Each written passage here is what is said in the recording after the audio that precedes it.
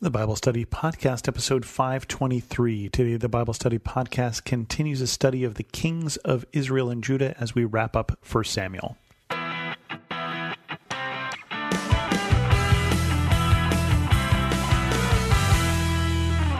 Welcome to the Bible Study Podcast. I'm your host, Chris Christensen. We're going to wrap up 1 Samuel today and possibly start 2 Samuel. We're definitely going to continue on into that. I just don't know for sure. I think we're going to do that today, but stay tuned and find out. As I said, Saul's days are numbered here. The title that's been given to chapter 31 of 1 Samuel is Saul Takes His Life. Now the Philistines fought against Israel. The Israelites fled before them, and many fell dead on Mount Gilboa.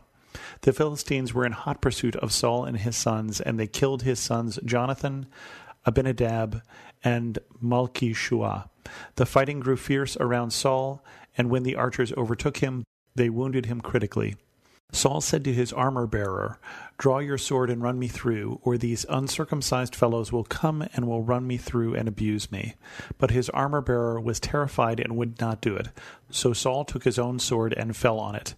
When the armor-bearer saw that Saul was dead, he too fell on his sword and died with him. So Saul and his 3 sons and his armor-bearer and all his men died together that same day.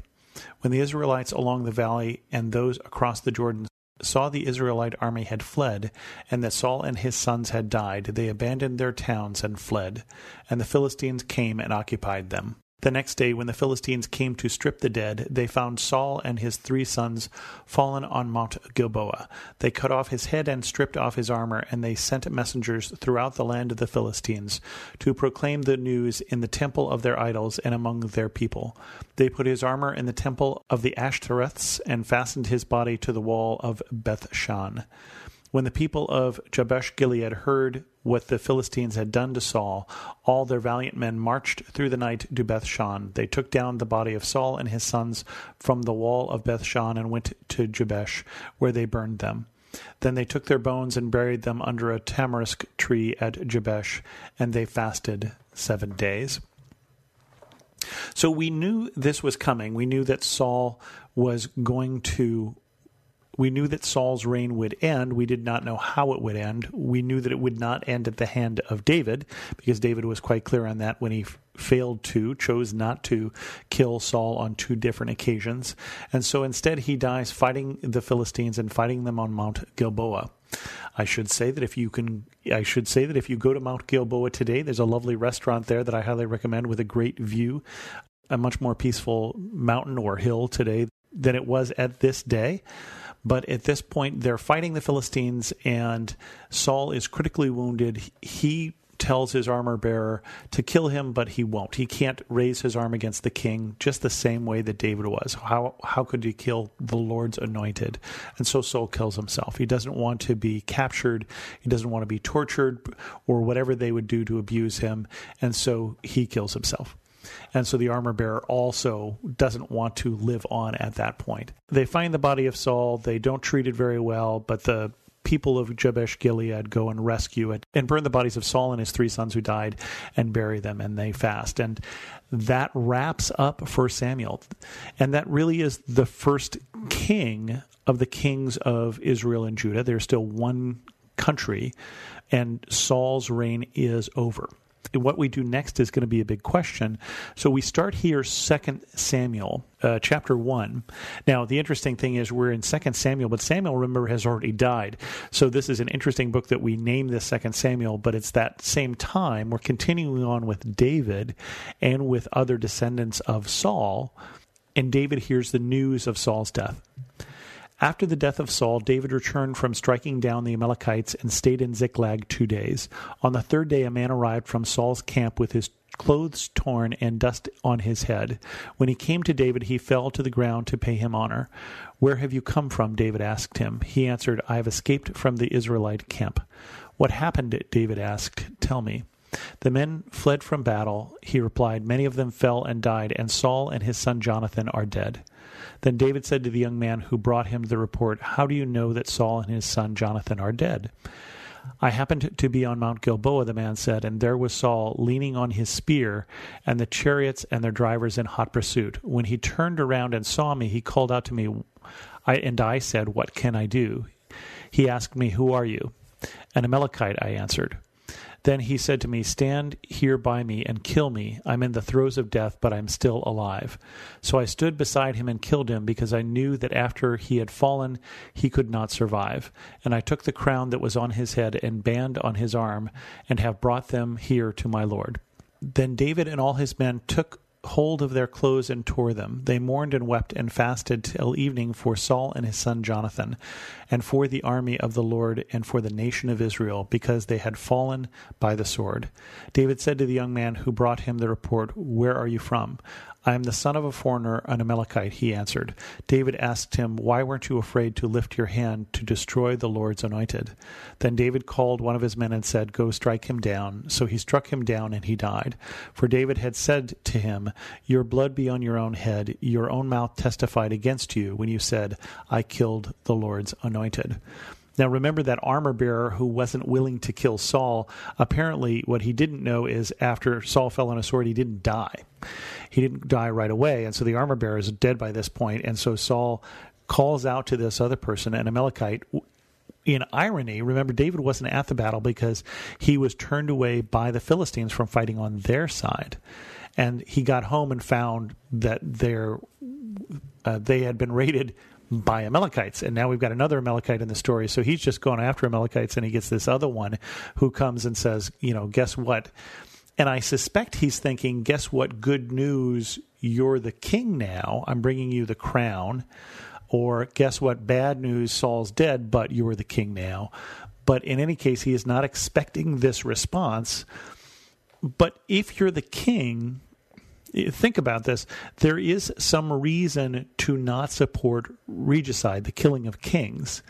And so David had been very studiously not killing Saul, because even though Saul was acting as his enemy, he understood that he was the Lord's anointed. God had made him king in a quite literal fashion. This isn't the people in the Middle Ages saying, I'm king because God made me king. This is God calling to the prophet and saying, make this guy king, in a very specific, literal sense. And so David was not going to strike him down, and so it's bad news for this Amalekite when he testifies that he, in fact, did this. And so Saul is dead, and Jonathan is dead, and David and his men all tear their clothes and mourn, which I think is interesting because they've been running with him. This is his mighty men who've been off with him in the wilderness. Remember, they were going to kill him last week because their children and wives have been carried off into slavery, and they have followed him into this wilderness. They followed him out into, exile. And yet the person who has put them in exile dies, and they fast and they mourn for Saul and also for his son Jonathan. Jonathan, you can understand. Jonathan, who always thought of David as a brother. But Saul, who has treated them like an enemy, they are mourning for him as well, because he is the king. And also for the army and for the nation, because they understand that this is bad news. Even if it may lead to good news for David, this is bad news for Israel. And so the rest of this first chapter is filled with David's lament for Saul and Jonathan. David, who writes Psalms. David, who is a songwriter, who a lot of his songs will form the book of Psalms. Not all of the Psalms in there are his, but quite a few of them are. And basically, he is moved at this point to take his grief and put it into song. I can't sing it for you because I don't know the tune, but it goes like this. David took up his lament concerning Saul and his son Jonathan, and he ordered that the people of Judah be taught this lament of the bow. It is written in the book of Jashar. A gazelle lies slain on your heights, Israel. How the mighty have fallen. Tell it not in Gath, proclaim it not in the streets of Ascalon, lest the daughters of the Philistines be glad, lest the daughters of the uncircumcised rejoice. Mountains of Gilboa, may you have neither dew nor rain, nor may no showers fall in your terraced fields, for there the shield of the mighty was despised, the shield of Saul no longer rubbed with oil. From the blood of the slain, from the flesh of the mighty, the bow of Jonathan did not turn back. The sword of Saul did not return unsatisfied. Saul and Jonathan, in life they were loved and admired, and in death they were not parted. They were swifter than eagles. They were stronger than lions. Daughters of Israel, weep for Saul, who clothed you in scarlet and finery, who adorned your garments with ornaments of gold. How the mighty have fallen in battle. Jonathan lies slain on your heights. I grieve for you, Jonathan, my brother. You were very dear to me. Your love for me was wonderful, more wonderful than that of women. How the mighty have fallen. The weapons of war have perished. And with that, we end a chapter with the death of Saul and the death of Jonathan, the kingship of Saul. But it doesn't immediately start the kingship of David, and we'll see that next week. It's going to take us a little while to work through the fact that David will become king. But come back next week and we'll talk more about that. With that, we're going to end this episode of the Bible Study Podcast. If you have any questions, send an email to host@thebiblestudypodcast.com, or better yet, leave a comment on this episode at thebiblestudypodcast.com. And thanks so much for listening.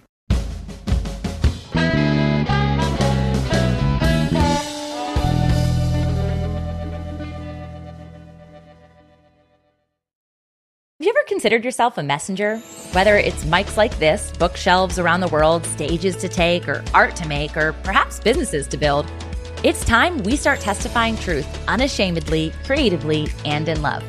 My name is Tamara Andrus, the host of the Messenger Movement podcast, which is designed to catalyze Christians to speak, write, build, and testify. If you're ready to turn your message into a movement and want to run with other messengers doing the thing at scale globally, search and follow the Messenger Movement podcast on your favorite podcast platform today or lifeaudio.com.